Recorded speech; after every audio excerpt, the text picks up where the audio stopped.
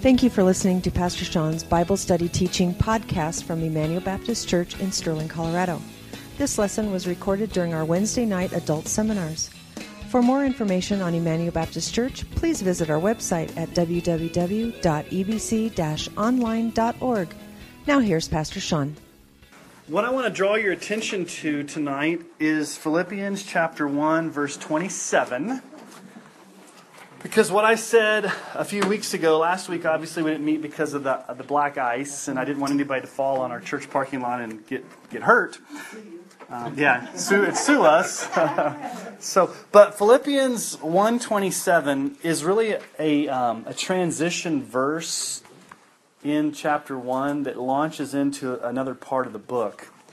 And so what Paul says there in verse 27 of chapter 1, only let your manner of life be worthy of the gospel, so that whether I come and see you or am absent, I may hear of you that you're standing firm in one spirit with one mind, striving side by side for the faith of the gospel. What's Paul's desire for them? That they would live a life worthy of the gospel. That they would be unified, they would be standing side by side, they would live a life worthy of the gospel. And so Paul's going to continue this theme as we go into chapter 2.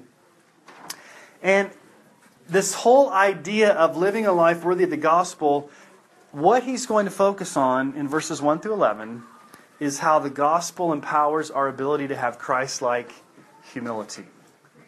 So everything that we're going to look at tonight is really wrapped up in this whole idea of humility. And you'll see that as we read this together. But that's the key word, humility. So let's read chapter 2, verses 1 through 11. That's where we're going to be hanging out tonight. Here we go. So, if there's any encouragement in Christ, any comfort from love, any participation in the Spirit, any affection and sympathy, complete my joy by being of the same mind, having the same love, being in full accord and of one mind. Do nothing from selfish ambition or conceit, but in humility count others more significant than yourselves. Let each of you look not only to his own interest, but also to the interest of others. Have this mind among yourselves, which is yours in Christ Jesus, who though he was in the form of God, did not count equality with God a thing to be grasped, but emptied himself by taking the form of a servant, being born in the likeness of men, and being found in human form, he humbled himself by becoming obedient to the point of death, even death on a cross. Therefore God has highly exalted him and bestowed upon him the name that's above every name, so that at the name of Jesus every knee should bow in heaven and on earth and under the earth, and every tongue confess that Jesus Christ is Lord, to the glory of God the Father. Now, in verse 1, he gives us 4 truths about what Christ has done for us in the gospel. Now, many translations start with if.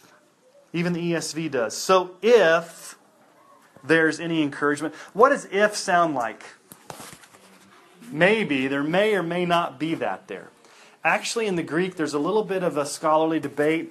I actually prefer to take the translation since. That word, that Greek little preposition can be if or since. I really think it's basically, I think Paul's saying, in light of everything that I've talked about, these things are true. I don't think these are probabilities of if these things are true. I think since these things are true, complete my joy. So, what are these issues of Christ-like humility? First thing he says there in verse 1, what does he say? If there's any encouragement in Christ. Does anybody have a different word in their translation besides encouragement? Verse 1. Encouragement. Mine says consolation. Consolation, encouragement. Literally, that's talking about our secure union with Christ. If you have any encouragement in Christ, being in Christ, you're secure in Christ. What did chapter 1, verse 6 say? He who began a good work in you will complete it. So what does it mean to be secure in Christ? Well, Romans 8:1 tells us, there is therefore now no condemnation for those who are in Christ Jesus. There's no condemnation. So when you're in Christ, why does that give you encouragement to be in Christ? The encouragement comes from the fact that you are secure in Him. You're in this union with Him. You're in fellowship with Him. You can't lose Him and He can't lose you. You are united forever. Okay? And Paul's going to expound upon that with the second thing. What does he say? So, since there's this union, this encouragement with being in Christ, any comfort from being loved by Christ. Does anybody have a different word besides comfort? Any comfort from love. Now, here's the question. Are you comforted by loving Christ? Are you comforted by Him loving you? Yes. Probably both are true. But really, this passage is talking more about Christ's love for us. What's one of the first songs, maybe as a kid, you learned to sing in church? Jesus loves me, this I know, for the Bible tells me so. What does being loved by Jesus, should that bring us comfort? So Paul's saying, listen, you guys are in Christ. You're loved by Christ. This should bring encouragement. This should bring comfort. Nothing more powerful than being encouraged by being in Christ. And then, in the third thing he says here is we have fellowship with the Holy Spirit. Any participation in the Holy Spirit. 1 Corinthians 12:13 says, for in one Spirit we were all baptized into one body. Jews or Greeks, slaves or free, and we were all made to drink of one Spirit.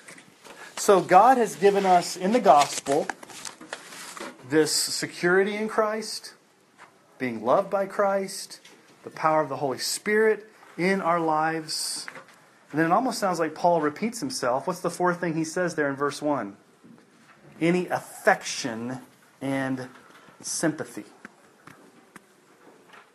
That word affection is a strong word in the Greek. It means Jesus' guts spilled out, or that He is deeply moved to the core of His being. We have Christ affectionately loving us. It's the same word used in Matthew 9:36 when Jesus saw the crowds. Matthew 9:36, when He saw the crowds, He had compassion, same word for them, because they were harassed and helpless like a sheep without a shepherd. We're missing pages. You're missing pages. Did she not? We're missing 2, 3, or 2. Is it every and odd? 4. Is it every odd? Yeah. We've got the odd. Well, you're just going to have to learn to listen and write notes. We've got all odds, no evens. All odds, no evens. Yep. How often that be? Does somebody want to go find Sharina? She's in the youth. She's in the sanctuary. Oh, hey. Actually, somebody go find Sharina in the sanctuary and just ask her if she'd be willing to make copies that are. Oh, here, give it. Want me to pass it? No, she'll find them. Okay. Mine only has. All right, so before you guys all freak out because you don't have notes, let me reiterate verse 1. Now I'm not confused. Okay. Like, what's he talking about here? In verse 1, Paul has gone overboard to show us how much we are loved by Jesus and how much the gospel means to us. What's he saying there? You have encouragement with Christ. You have this union with Christ. You're not guilty. You're accepted. You have comfort from His love. He loves you deeply. You have this participation, this fellowship with the Holy Spirit. And then you are affectionately loved by Jesus. He repeats himself, just so you get it. All of these things are true about the gospel. So, if these things are true, what Paul's going to say is this should motivate you to be unified, to be humble. Now, let me ask you about motivation here for a moment. What's better motivation? Okay, I'll give you two ways to motivate you. Let's say we're not getting along as a church, and there's some problems in the family, and there's some disagreements, and you guys aren't getting along. One way I can motivate you is this. You guys better get your act together and start acting like Christians and start doing what you know you need to do, because I'm the pastor and I said so, and God's going to thump you, and you may be in danger of losing your salvation and going to hell. So get your act together. Is that a good way to motivate? What are you going to be like? Thanks, Pastor Sean. Okay. Okay, but pretends on what you want to motivate. Okay. The other way I can motivate you is, listen, guys. We are all sinners, but Jesus has saved us. He loves us. He's given us the Holy Spirit. We are empowered by the Holy Spirit. Let's rely on who we are in the gospel and what Jesus says about us so that we can get along. And let's use the power that we have in Christ to move forward. What's the better motivation? The second. Because the second motivation comes from the gospel. The first motivation comes from guilt. And so what Paul's going to do is Paul's going to motivate them. There's nothing wrong with motivation. Paul is writing to them to motivate them because you see there in verse 2 the main verb in this section. And the main verb is what he's trying to drive home. And so here's what he says in verse 2. Make my joy complete, or be complete.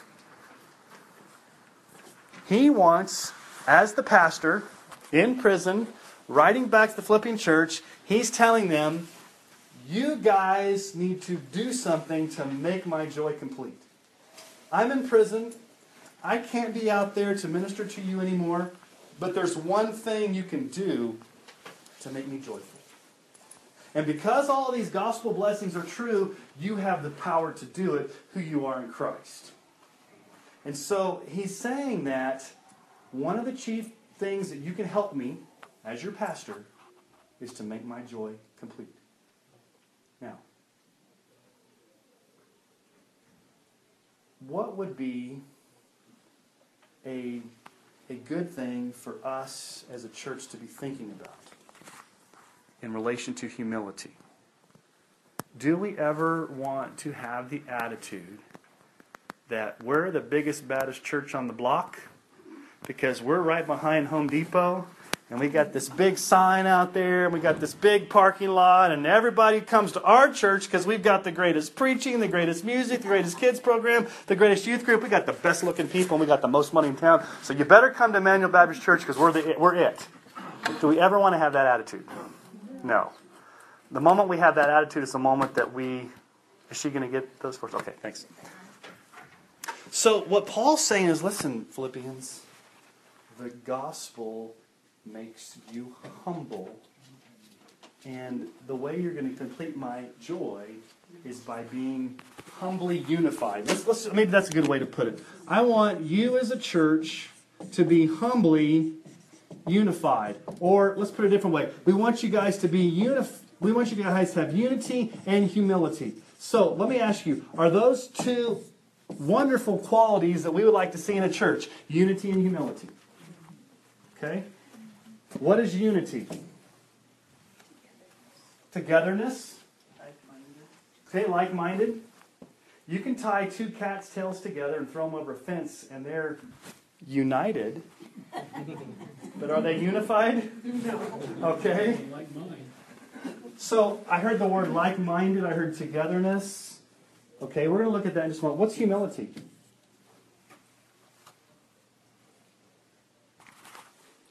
Silence.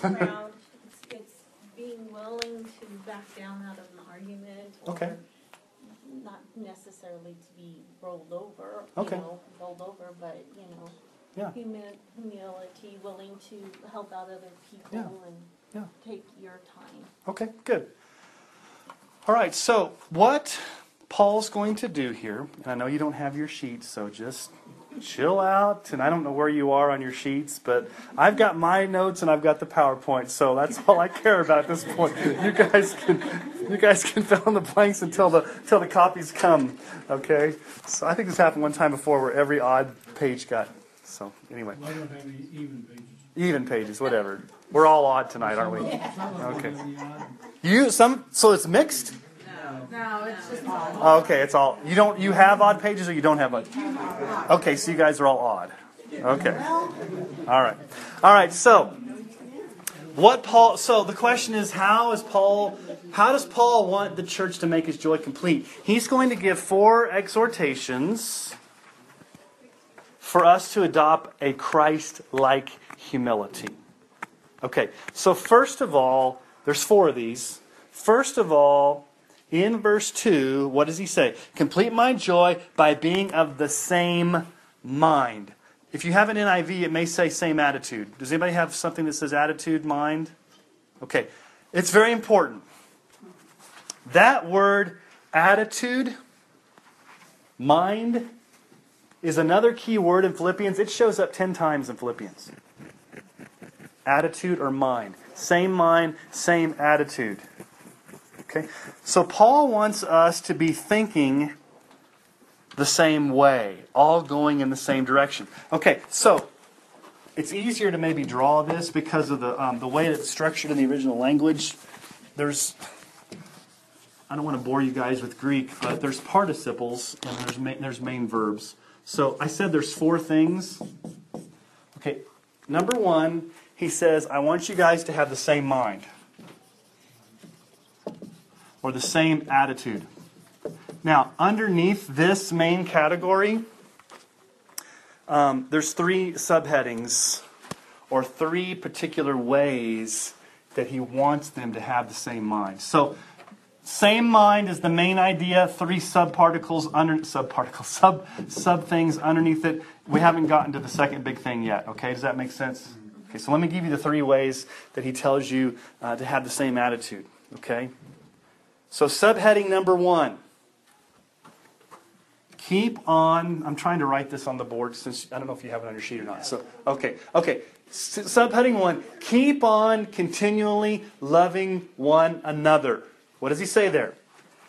Complete my joy by being of the same mind, having the same love. Having the same love. It's in the present tense. Keep on continually having love for one another. 1 John tells us, in 1 John 3:16 through 18, by this we know love, that he laid down his life for us, and we ought to lay down our lives for the brothers. But if anyone has the world's goods and sees his brother in need, yet closes his heart against him, how does God's love abide in him? Little children, this is important, let us not love in word or talk, but in deed and truth. It's one way to love. I can tell Dawn, I love you. And that means a lot. But is it more important for me to show her I love her in demonstrable ways? And he's saying, listen, in 1 John he's saying, it's good to tell people we love them, but the real way we love people is through actions. Is it worked out now? I'm getting copies slowly. Okay. So these ones have all the pages. Okay, they just had odds on there, so. Okay. Does anybody else want one that has... I'll bring Okay, so, number 1, have the same attitude. How do you have the same attitude? You keep on loving one another. As you love one another, you're having the same attitude, you're having the same love. Okay, subheading number 2 under that big category. Keep on continually being united. Literally, be one-souled. That's a weird word, isn't it? Be one-souled. What does that mean? To be one-souled. To be united.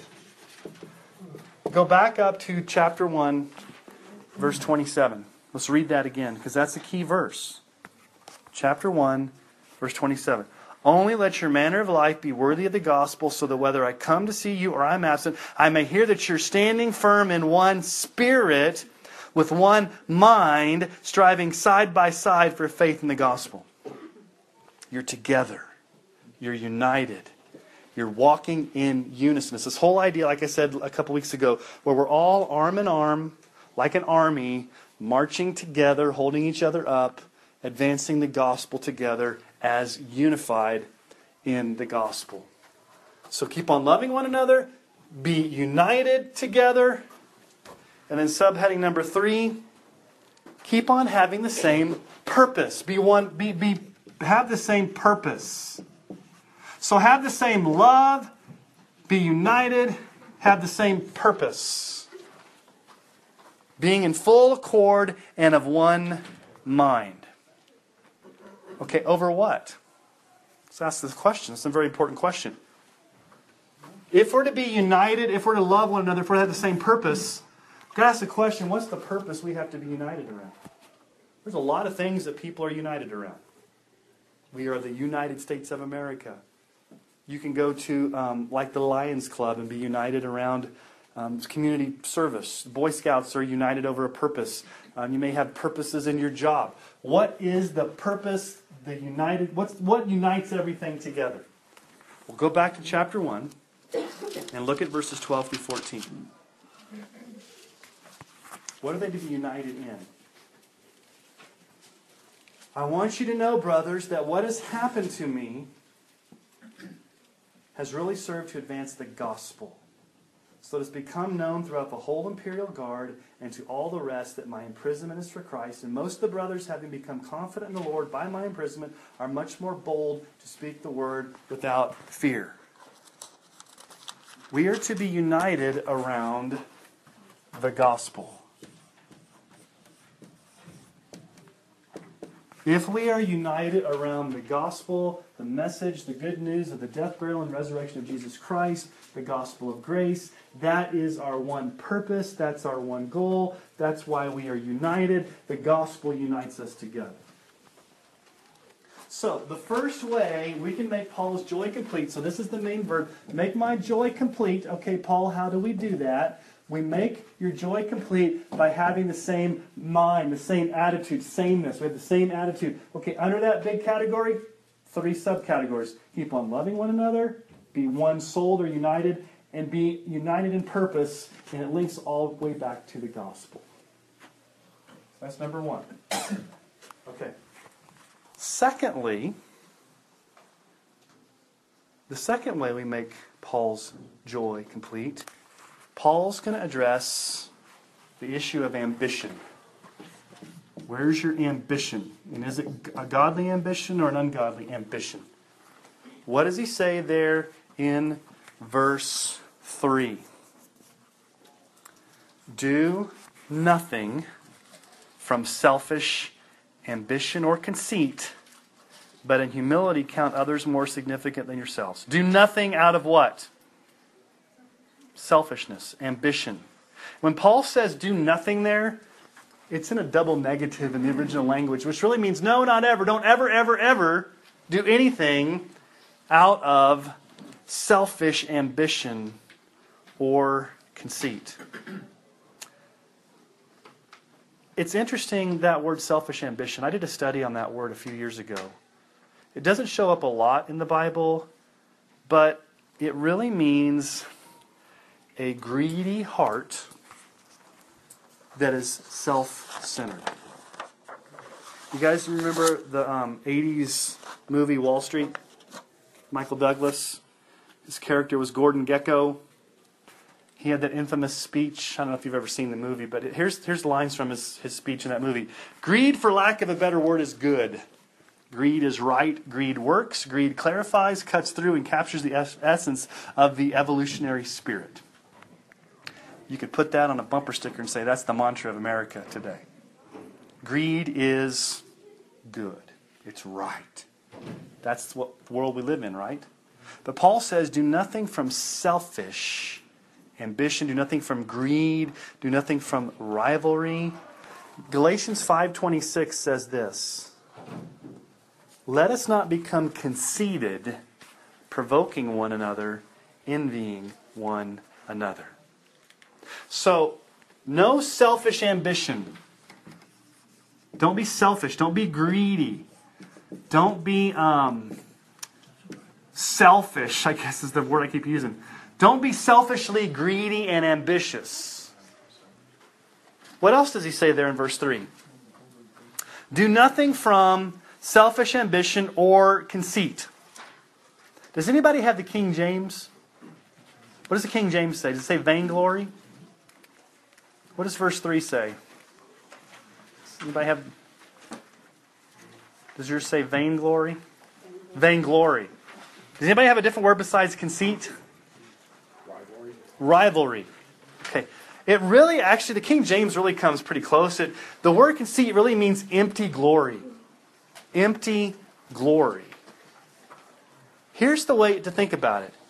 In an attempt to try to greedily elevate ourselves, what are you doing? You're bringing glory to yourselves. And what type of glory is it that you bring to yourselves? Is it God glory or is it it's an empty glory?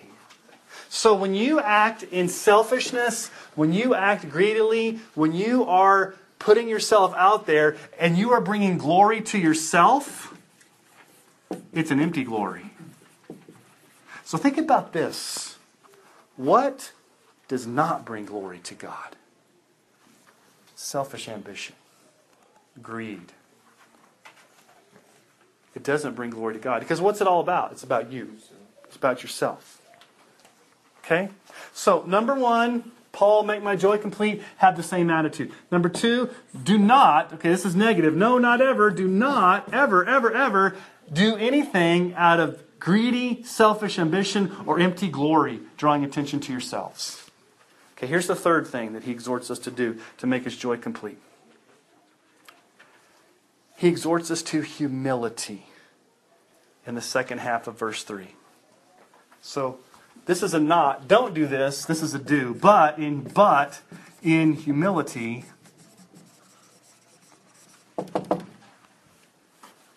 count others more significant than yourselves.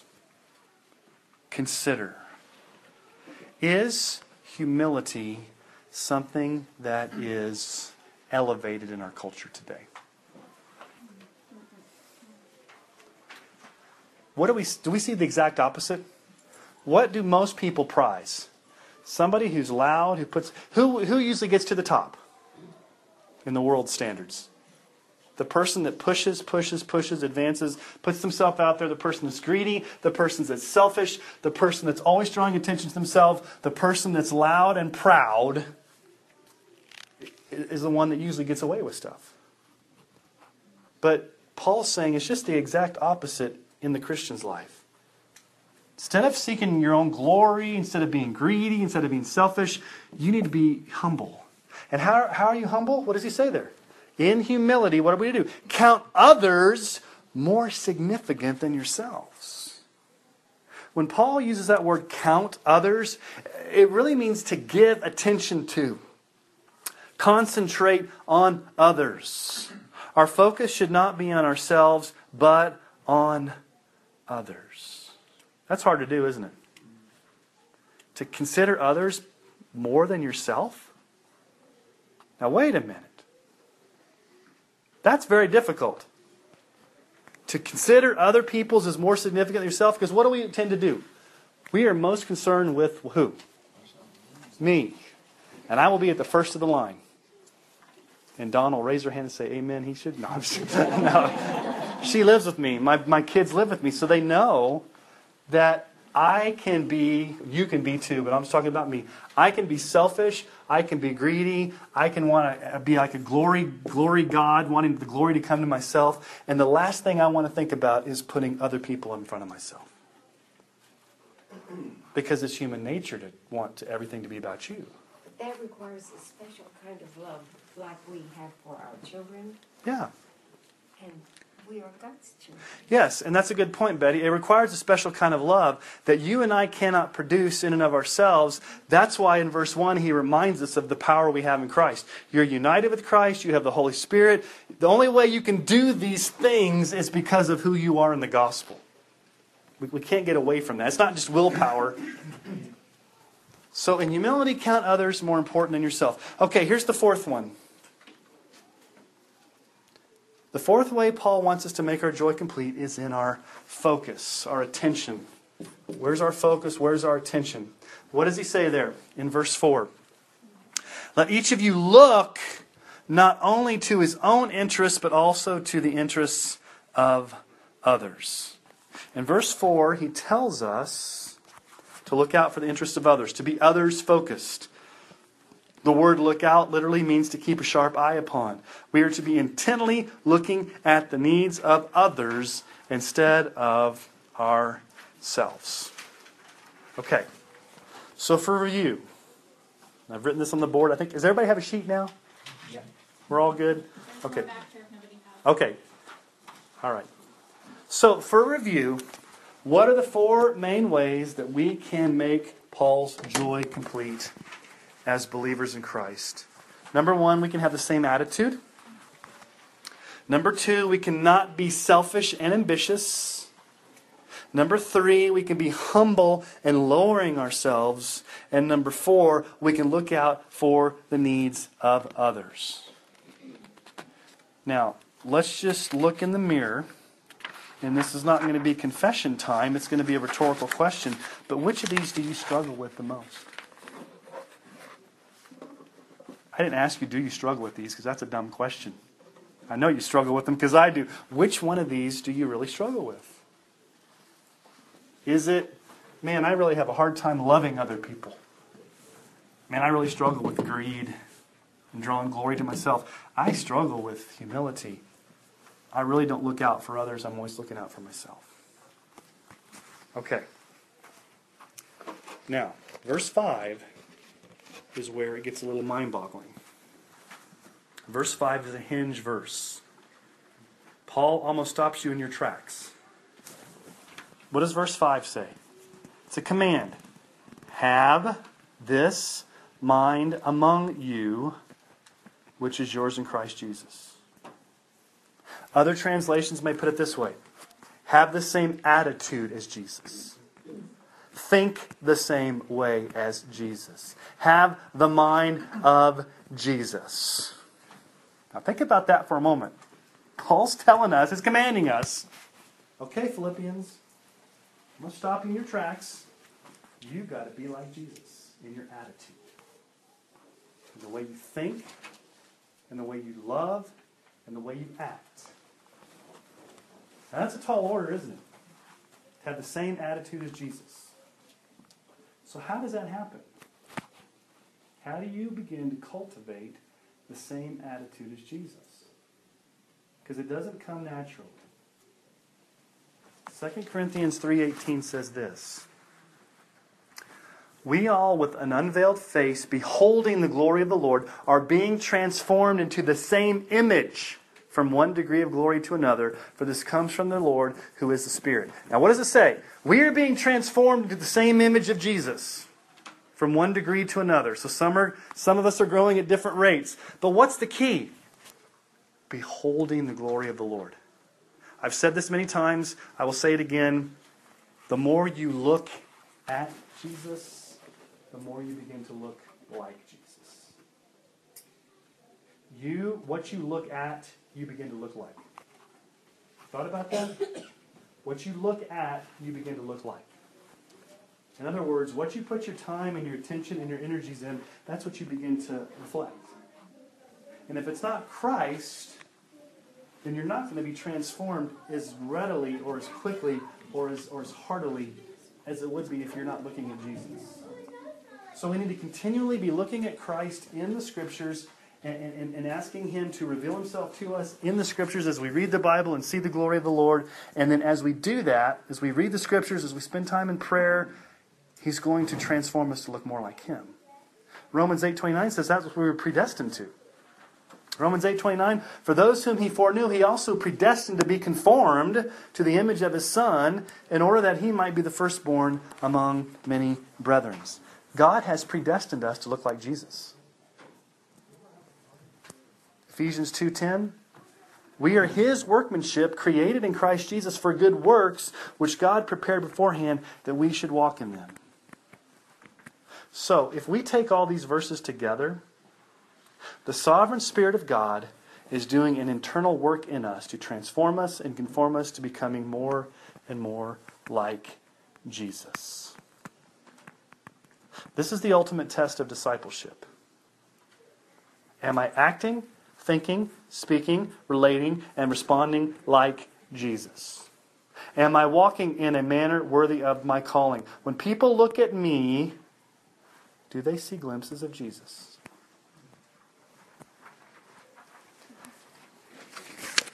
have this mind in you.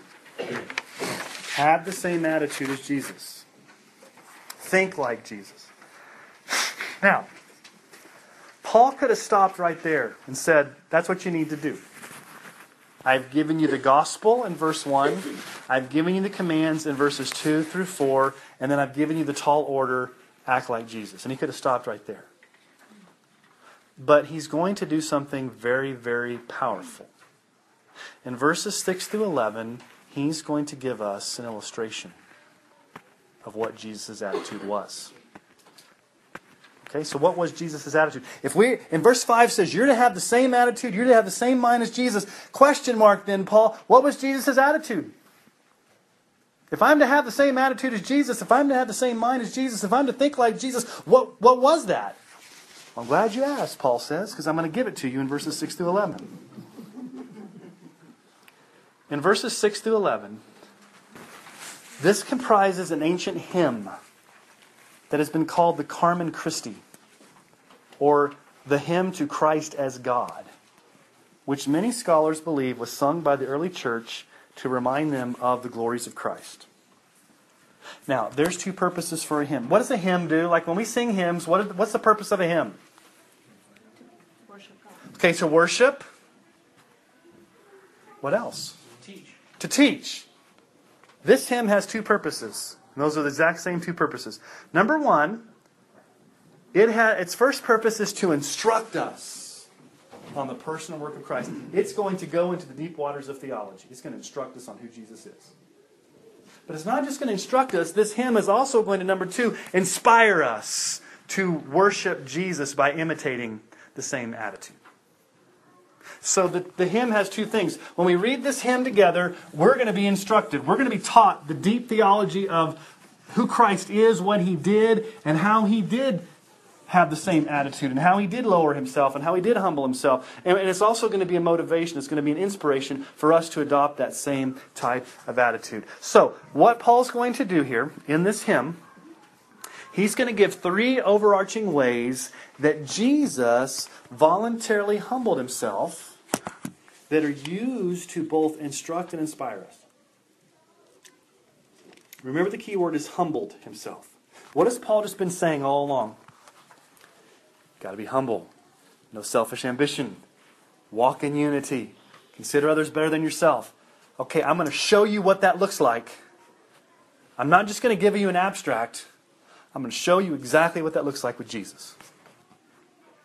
And it's going to be a progression. So I'm going to draw this progression on the board here. It's not in your notes, but I think it's a visual. It's going to start in heaven. And then it's going to go to earth. And then it's going to be Jesus becomes a servant. And then the very lowest point, it's going to go to the cross.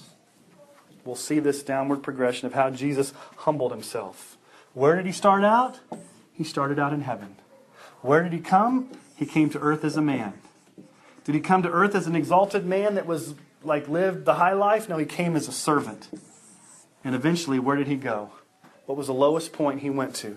The cross. So if you want to see what humility looks like, we're going to see Jesus do this downward progression from heaven to earth as a servant to the cross. And that's exactly what Paul does. So he's going to show us three overarching ways that Jesus humbled Himself. So let's look at these.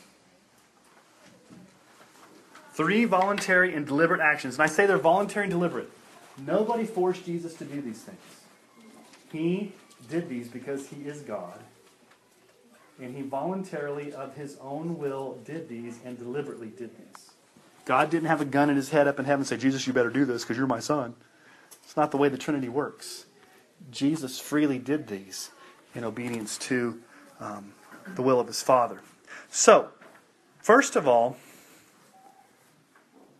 Christ did not consider equality with God something to be grasped. Now, we need to be very careful here.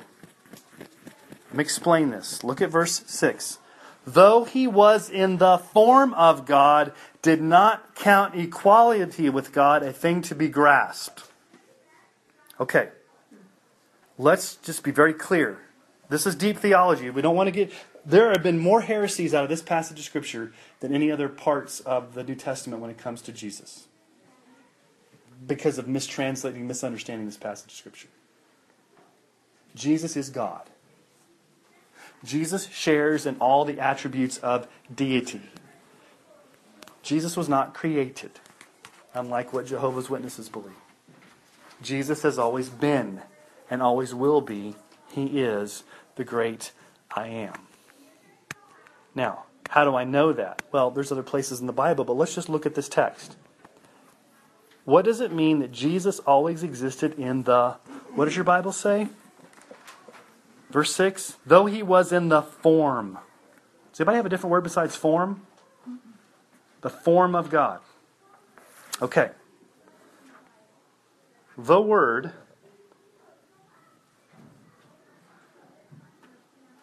wait a minute. Oh, I'm getting ahead of myself. Okay. The amazing truth is Jesus and has always been fully God. The Greek grammar is very precise. It is a present active participle, which means that Jesus has always existed in the form of God. Though he was in the form of God. That means continual existence in all eternity. Jesus has always been existing in the form of God. What does it mean? Well, the word he existed, or he exists, or he has always been, is not the usual Greek word for being. The word Paul uses emphasizes the essence of a person's nature, his continuous state of being. The original language, you could say it this way: Jesus really existed in the form of God. It was his true, continual existence. In the form of God. The form of God. It's the word morph or morphe. When something goes through a metamorphosis, morphe. That's the Greek word there, but it's not a metamorphosis. The word morph or form means the essential nature or character or something that is unchanging. In other words, because of the way Paul uses the Greek grammar and the actual word, he is protecting the full deity of Christ in that Christ has always existed as God. Equal with God and fully God, not less than God, not created by God. Yet, this word form also carries with it the idea that Jesus is the visible expression of an invisible God. Jesus is the only person of the Trinity who has a physical body.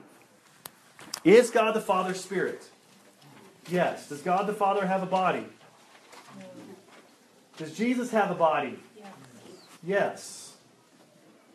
Is Jesus what did Jesus say? If you've seen me, you've seen the Father. Listen to John 17:5, what Jesus says when he's praying in the high priestly prayer. Now, Father, glorify me in your own presence with the glory that I had with you before the world existed. What is Jesus saying about his glory? I shared with you, Father, the same glory before the world even existed. Hebrews 1:3 talks about Jesus as the radiance of the glory of God, the exact imprint of his nature. He upholds the universe by the word of his power. So here's the issue. Is Jesus fully God? Yes. Is Jesus fully God with all the glory of God? Is Jesus in heaven, or could Jesus in heaven have said, you know what? I'm in heaven. I have all the angels worshiping me. I have all the attributes of God. I have the glory of God. I'm going to stay up here in heaven, and I'm going to greedily just hold on to that because those people down there don't deserve me to come, and I'm not coming to earth. Okay, that's Paul's point here. The point is, Paul says what? Do nothing out of selfish ambition or conceit, but consider others better than yourselves. That's exactly the opposite of what Jesus did. What does it say there? He did not count equality with God a thing to be grasped. Christ did not greedily seek his own advantage. Here's the staggering thing about this whole issue. Jesus already had, by divine nature, the rank and privilege and authority of being equal with God and sharing in all that God the Father is, yet he did not cling to it or hang on to it greedily. He did not look at it as a way to gain an advantage. Romans 15:3. For Christ did not please himself, as that is written, the reproaches of those who reproach you fell on me. 2 Corinthians 8:9, for you know the grace of our Lord Jesus, that though he was rich, yet for your sake he became poor, so that you by his poverty might become rich. Christ could have clung on greedily. Christ could have said, you know what, I have selfish ambition, I have the right to be God, I'm going to hang on to that greedily, I'm going to get what's coming to me, and I'm not going to go down to earth. And he could have rightly done that. He could have rightly refused to come and suffer on earth and the cross because of who he was. He had every right to do that. But he submitted himself voluntarily to the will of his Father, even though he was fully God. So you've got to ask yourself a question. In the eternal counsel of the Trinity, before the world was created, when God the Father, God the Holy Spirit, and God the Son were the only ones that existed, and they entered into the covenant of redemption to determine how they're going to save people, what was God's plan from all eternity? That Jesus would leave heaven and come to earth in fulfillment of God's will. Now, what was God's will for Jesus when he came to earth? Was it just he would hang around for a few years and do some cool stuff? No, Isaiah 53:10 says this. Prophecy about Jesus. It was the will of the Lord to crush him. He is put into grief when his soul makes an offering for sin. It was God's will for Jesus to come to earth to die. So here's the progression. It starts out in heaven where Jesus has full rights and authority as God. He's fully God. He's in the form of God. He's the visible expression of God. He's the glory of God. But Jesus did not greedily stay in heaven and say, I want to hold on to that. He left heaven and came to earth. So here's number 2. The second action that shows that Jesus has this attitude. He made himself nothing. Though he was in the form of God, did not account equality with God a thing to be grasped, but emptied himself by taking the form of a servant and being born in the likeness of men. Now, the progression moves from where? Heaven to earth. What does it say there? Taking the form of a servant, being born in the likeness of men. He voluntarily chose to leave the glories of heaven and come to earth and suffer. Now, here's where we need to be very, very careful. What does verse 7 say? He emptied himself. If you do not understand this, you can actually fall for a heresy. What does it specifically mean that Christ emptied himself or made himself nothing? Many liberal theologians have abused this term to say that Jesus gave up his divinity while on earth and lived only as an exalted man, not as God in the flesh. Is that biblical? When Jesus came to earth as a man, okay, let's look at this. In heaven, is Jesus God? Yes. When he comes to earth, he becomes a man, right? So no subtraction happens when he comes to earth, is it? But addition happens. What happens? He adds man to his godhood, but he doesn't subtract godhood to his manhood. Does that make sense? When he comes to earth, he's the God-man. So when he emptied himself or he became nothing, we're not saying that Jesus ceased to be God. We're not saying he emptied himself as divinity. It means something different. Okay? I think the King James Version does give a good translation of this. It says he made himself of no reputation. It's probably a better translation. He made himself of no reputation. Jesus did not cease being God or in any way cease being equal with the Father, but instead he voluntarily laid aside the privileges that were his.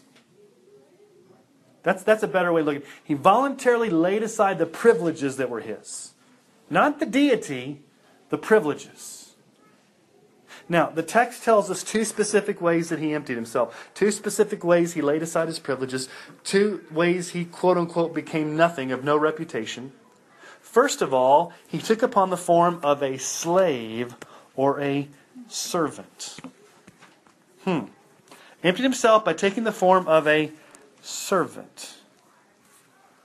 It's interesting the word servant's used there. In the Old Testament, in the book of Isaiah, it talks about the suffering servant of the Lord. And we know that the suffering servant's Jesus, but listen to how it's talked about in Isaiah 53:5. What type of servant did Jesus come to be? He was despised and rejected by men, a man of sorrows and acquainted with grief, as one from whom men hide their faces. He was despised, and we esteemed him not. Surely he's borne our griefs and carried our sorrows, yet we esteemed him stricken, smitten by God, and afflicted. But he was wounded for our transgressions, he was crushed for our iniquities. Upon him was the chastisement that brought us peace, and with the stripes we are healed. That's the type of servant Jesus came to be, a suffering servant. And that individual, or that original church in Philippi, would have understood what it meant to be a slave. When it says he came being born as a servant, literally a bondservant, a slave, it means that he gave up all rights to become a servant. What did Jesus tell his disciples in Matthew 20:26-28? It shall not be so among you. Whoever would be great among you must be your servant. And whoever would be first among you must be your slave. Even as the Son of Man came not to be served, but to serve and to give his life a ransom for many. What's the primary way Jesus serves us? What's the primary way he's a servant? By giving his life. Dying on the cross. So he comes to earth as a servant, a slave, to serve us primarily through the cross. But think about this also. He had to come as a man in order to die on the cross. So the second thing under this big category is this second way is that he became a man. He became a man. Now, at one point in time, Jesus was born of a virgin, and he was a real man. Did Jesus cry? Yes. If Jesus was in Joseph's carpenter shop and he hit his hammer on his hand, did he get bruised? Yes. Did he cuss? No. Did he get hungry? Yes. Okay. Did he get sleepy? Yes. Okay, so Jesus wasn't a ghost walking around. He was fully God, fully man. Why is that important for us? Hebrews 4:15 tells us why it's important. We do not have a high priest, is talking about Jesus. We do not have a high priest who's unable to sympathize with our weaknesses, but one who in every respect has been tempted as we are, yet without sin. Every temptation you and I have gone through, Jesus has gone through. But he never sinned. So he knows what it's like to be weak. He knows what it's like to be tempted. He knows what it's like. He can identify with us because he came as a man. Okay? Now, the third action that Jesus voluntarily does is the lowest point of humiliation. Two specific ways. So the progression moves from heaven to earth as a servant, and ultimately the lowest point here is the cross. This is the progression. Hopefully you guys see it. He starts in heaven, moves to earth. He's a man, not just any type of man, but a servant, a slave, and he identifies with us and all of our weaknesses, and then goes to the cross. So two specific ways is this humiliation. He identifies with us as humans. What does it say there? Being found in human form, Verse 8, He humbled Himself by becoming obedient to the point of death, even death on a cross. He identified with us. The first way was that He again experienced all the travails and struggles that we experience as human beings. He was subject to ridicule, temptation, heat, sweat, work, pain, suffering, and all of this He did not sin. But here's the most important point of humiliation. So you've got glory. Jesus starts in glory and ends at the humiliation of the cross. He became obedient to death, even death on a cross. We use the word cross a lot. We wear crosses around our necks. But in polite Roman society, if you used the word cross at the dinner table, it was considered a cuss word. It was so offensive to both Jews and Gentiles. For you see, the cross was an object of scorn and ridicule for both Jews and Gentiles. For the Jew, it was a sign of being under God's curse. Only those who hung on a cross were God damned. Don't take that the wrong way. You were damned, you were cursed, you were under the wrath of God if you hung on a cross. Now, ironically, was Jesus experiencing the wrath of God when He was hanging on the cross? Yes. A Messiah, the King, in the Jewish mind, and the Messiah, the King, would not come and hang on a cross. Now, to the Gentiles, to the Romans, to the Greeks, the cross was a filthy place for criminals and those who sought to commit treason against Rome. So the cross is a place of scorn and judgment and wrath. That's why Paul says even death on a cross. Just to kind of emphasize, it's death, not just any type of death, death on a cross. And let me just ask you a question. During the time of Jesus' crucifixion, did not thousands of people die on crosses? Yes, there were 2 thieves that died right next to Him. So there's nothing in and of itself about dying on the cross per se. Let me just put it this way. Dying on the cross is a painful way to die. Nobody would want to be hanged on a cross. But did the 2 thieves on Jesus' side, did they experience the wrath of God while they were on the cross? They experienced our sin while they were on the cross. So Jesus not only experienced the physical torture of what the cross was, He also experienced the spiritual anguish of what it means to be on the cross. That's the lowest point of humiliation. Jesus experienced the cup of God's wrath while He was on the cross. Matthew 26:39, going a little farther, He fell on His face and prayed, saying, My Father, if it be possible, let this cup pass from me. Nevertheless, not as I will, but as you will. Now, very interesting terminology. What does Jesus say? Father, I don't want to drink the cup that's about to happen. You have to ask the question, what's the cup Jesus is going to have to drink? What is the cup? What was a cup that Jesus would have to drink until it was empty? Jeremiah 25:15. Thus the Lord, the God of Israel, said to me, Take from my hand this cup of the wine of wrath, and make all the nations to whom I send you drink it. In Revelation 14:9-10, we find that God will pour out the fury of the cup of His wrath on unbelievers, and they will be made to drink all of it. This is the reality of an eternal hell. So Jesus, while on the cross, even death on a cross, becoming obedient to death, even death on a cross, drank fully to the last drop God's wrath that was aimed at sinners like us. He died as our substitute. Now, why is this great news? Why is this great news for you and me? Could Jesus have rightfully, by all rights and privileges as God glorified, stay in heaven? Does He owe us anything to leave? Was Jesus under any obligation to leave heaven and come die for us? No obligation whatsoever. Was He even under any obligation to create us? No. So for the very fact that Jesus not only left heaven, came to earth as a man, not just any man, but the God-man, came as a servant, and then came to die a death, even death on a cross, as our substitute is great news. When we come to Christ in faith alone and trust in His grace to save us, excuse me, our sins are totally wiped out and we bear them no more.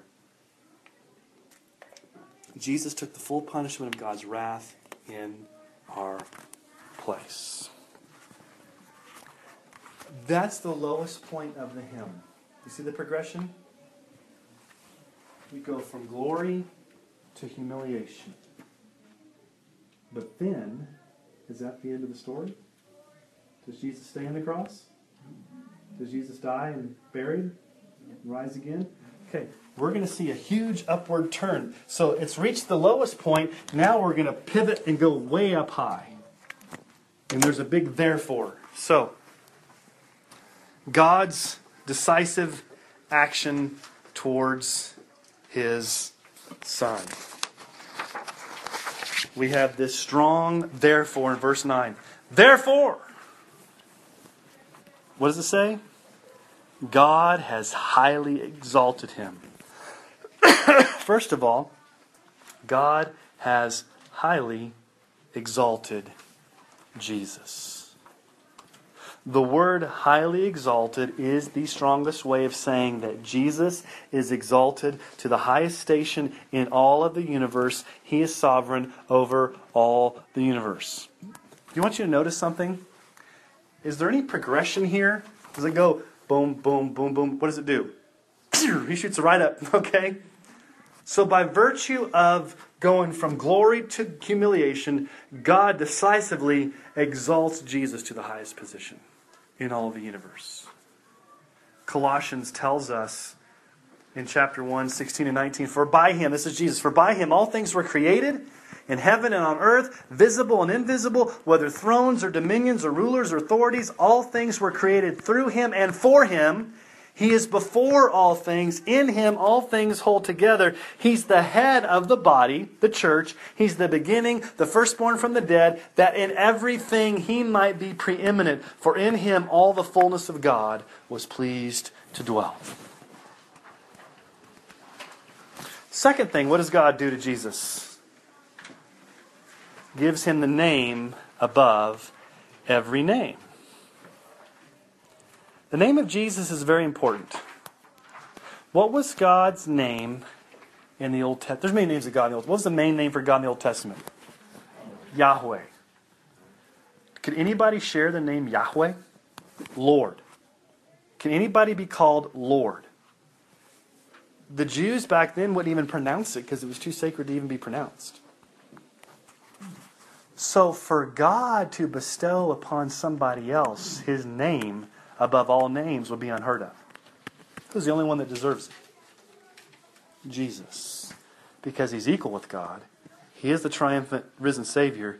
God gives Him the name that's above all names. Now, there's a lot of generic God talk out there. What does it say there? He has the name that is above every name. What does Acts 4:12 say? There's salvation in no one else, for there's no other name under heaven given among men by which we must be saved. What's going to happen with Jesus' name? Verse 10, at the name of Jesus, every knee should bow in heaven, on earth, and under the earth. The whole idea of the name, we don't quite get this in our culture because names don't mean as much, but the idea that the name of Jesus carries the idea of in honor of the name of Jesus, that title He has as the King of Kings and Lord of Lords, every knee will bow in heaven, on earth, and under the earth. Jesus is sovereign and glorious. This is also a fulfillment of Old Testament prophecy because Isaiah 45:23 says, by myself I have sworn, from my mouth has gone out in righteousness a word that shall not return. To me every knee shall bow, every tongue shall swear allegiance. Now, this is where another heresy can come into play. What was the first heresy? Jesus stopped being God when He came to earth. If you take this wrong, okay, if I read this just like first reading, everybody in all the world is going to bow and confess Jesus as Lord? Well, that obviously means everybody's going to be a Christian, right? No. This does not mean that everyone will become a Christian. That's universalism, the idea that everybody's going to go to heaven. No, this shows the absolute sovereignty of Christ, that even those who pierced him, hate him, and have rejected him will still have to bow before him as the supreme ruler of all. Those who don't want to bow and confess Jesus as Lord right now will be made to, even in hell. And it doesn't mean they're saved. It means that Christ is still Lord. He's just their judge.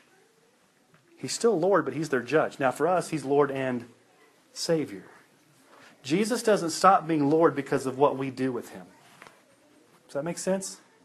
You don't make Jesus the Lord of your life. Because who's in the driver's seat? I'm going to make Jesus the Lord of my life. Number one, you don't make Him anything. He's Lord whether you do anything with Him or not. Whether you were ever created, Jesus is Lord. We joyfully bow before Him as Lord. We confess Him as Lord. And that warning is better do it today than to do it on that final day when you're made to. Now, Revelation 5:13 gives us a picture of this. I heard every creature in heaven and on earth and under the earth and in the sea and all that's in them saying, to Him who sits on the throne and to the Lamb be blessing and honor and glory and might forever and ever. So it's a joy to be able to do that today. I mean, we're going to get to do that in heaven, but why not joyfully do that today? Now, when we confess, it says every tongue will confess. What does it mean to confess that Jesus is Lord? Confess it. It's our confession. To confess means to openly declare that we agree with God that Jesus is King. The word confess means to agree with God. Do you realize when you confess your sins, you're not telling God you have sins. He already knows. You are agreeing with God that what you've done is sinful. When you confess Jesus is Lord, you're agreeing with God that Jesus is Lord. You're openly confessing that. You're declaring that. You're living it. You're breathing it. You're telling the whole world, Jesus is my Lord. Now, what's the whole purpose of all this? I want you to see how it goes full circle all the way back to here. How does the verse end? To the glory of God the Father. It all comes back to God's glory. Everything comes back to God's glory. God is glorified in the self-sacrificing, voluntary submission of Jesus and the obedient death on the cross. Now, deep theology, we've just looked at this progression. Jesus had glory in heaven. He did not want to grasp onto that, even though He had full rights to it. He left the glories of heaven. He came to earth as the God-man, not just any man, but He came as a servant to serve us, and eventually to the lowest point of humiliation, to die on the cross. And then God exalted Him to the highest place so that we would worship Him as King of Kings and Lord of Lords. Remember what I said, two purposes of the hymn: to instruct and to inspire.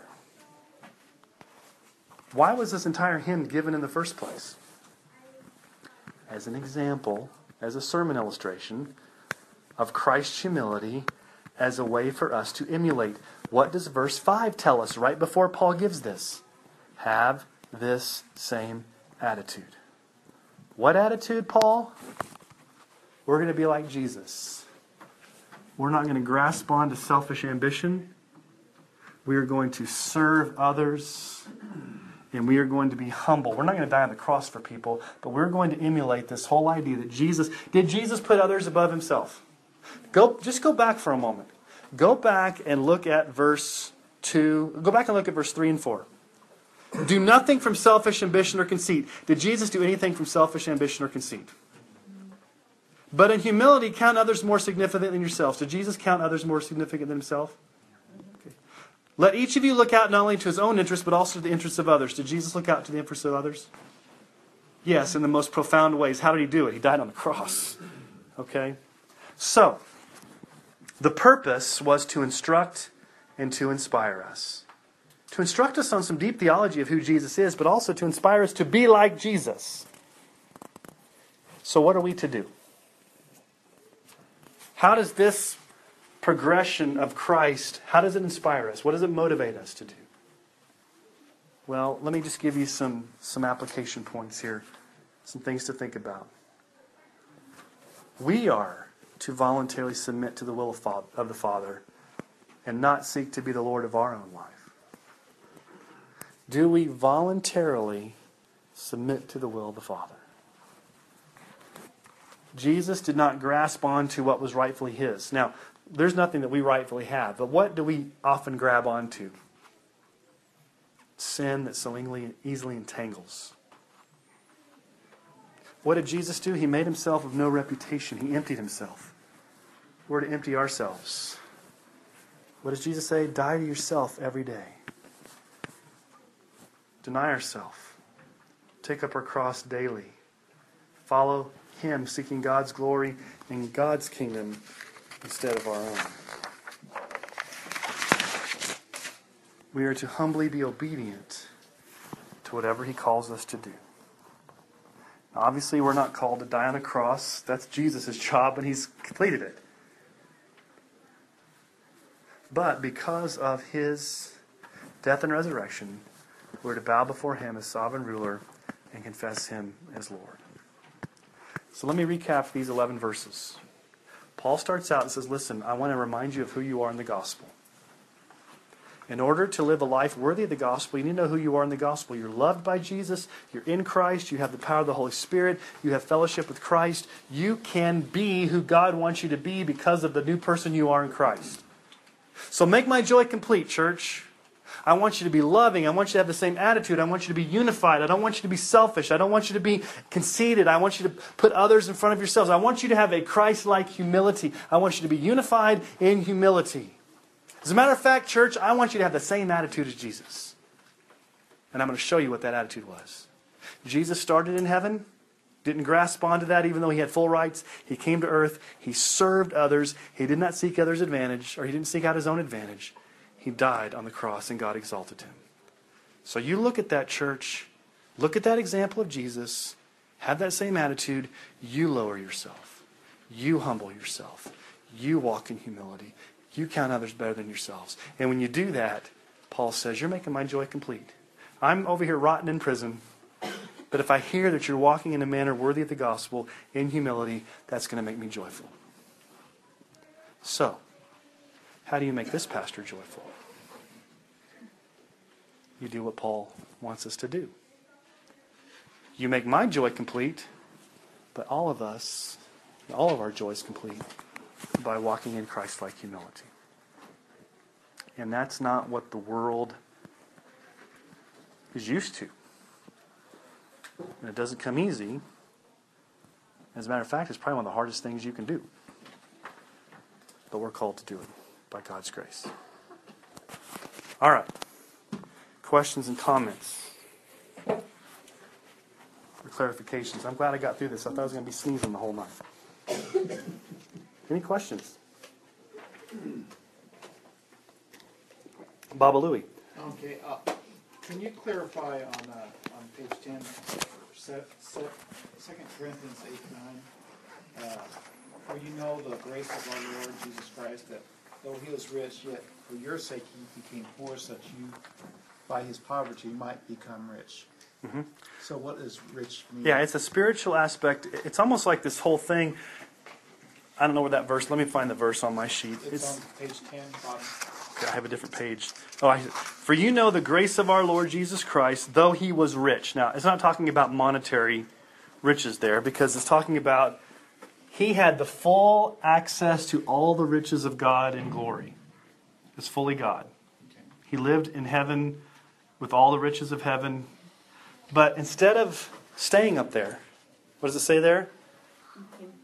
He became, for your sake, for our sake, He became poor.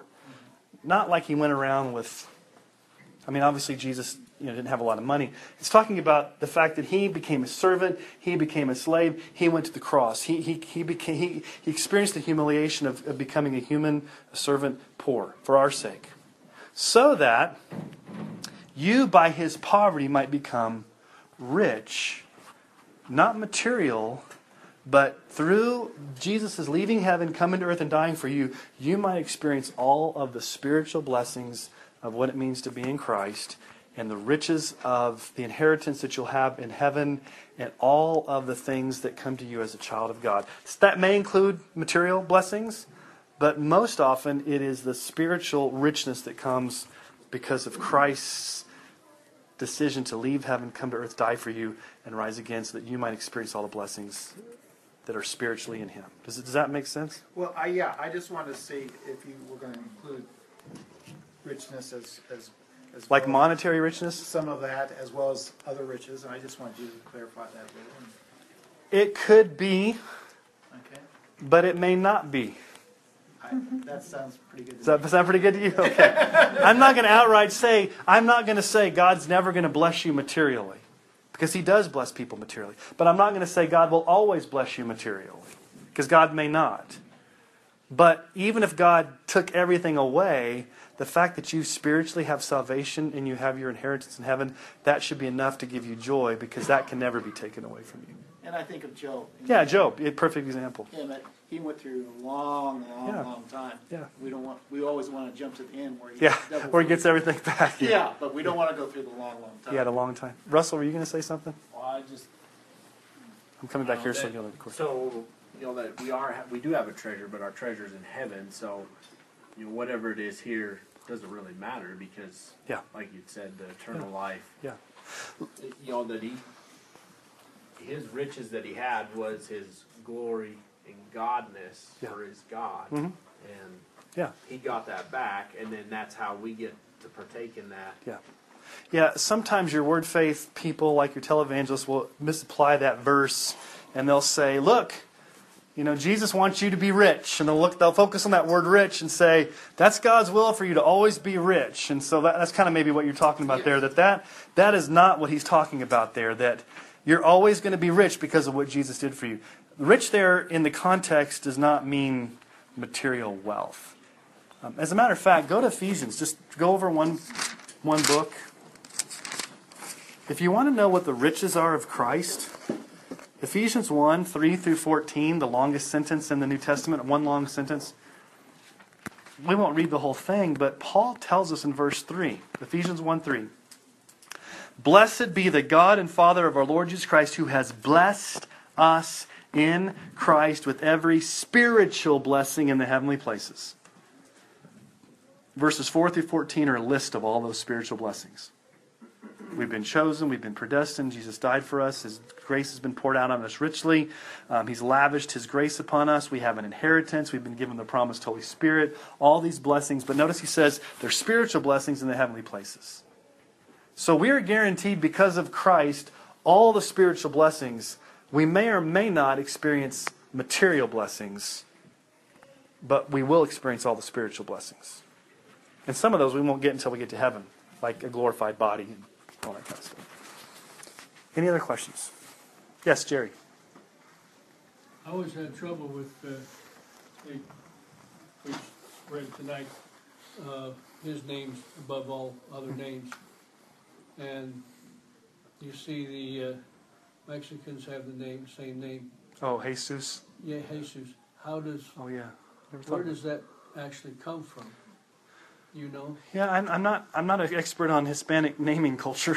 I think that in a Roman this is my guess, so I may be wrong. Okay, so a lot of the Hispanic culture is influenced by Roman Catholic, like the missionaries that came over to like Mexico and places like that, and so it could be as a way to honor Jesus.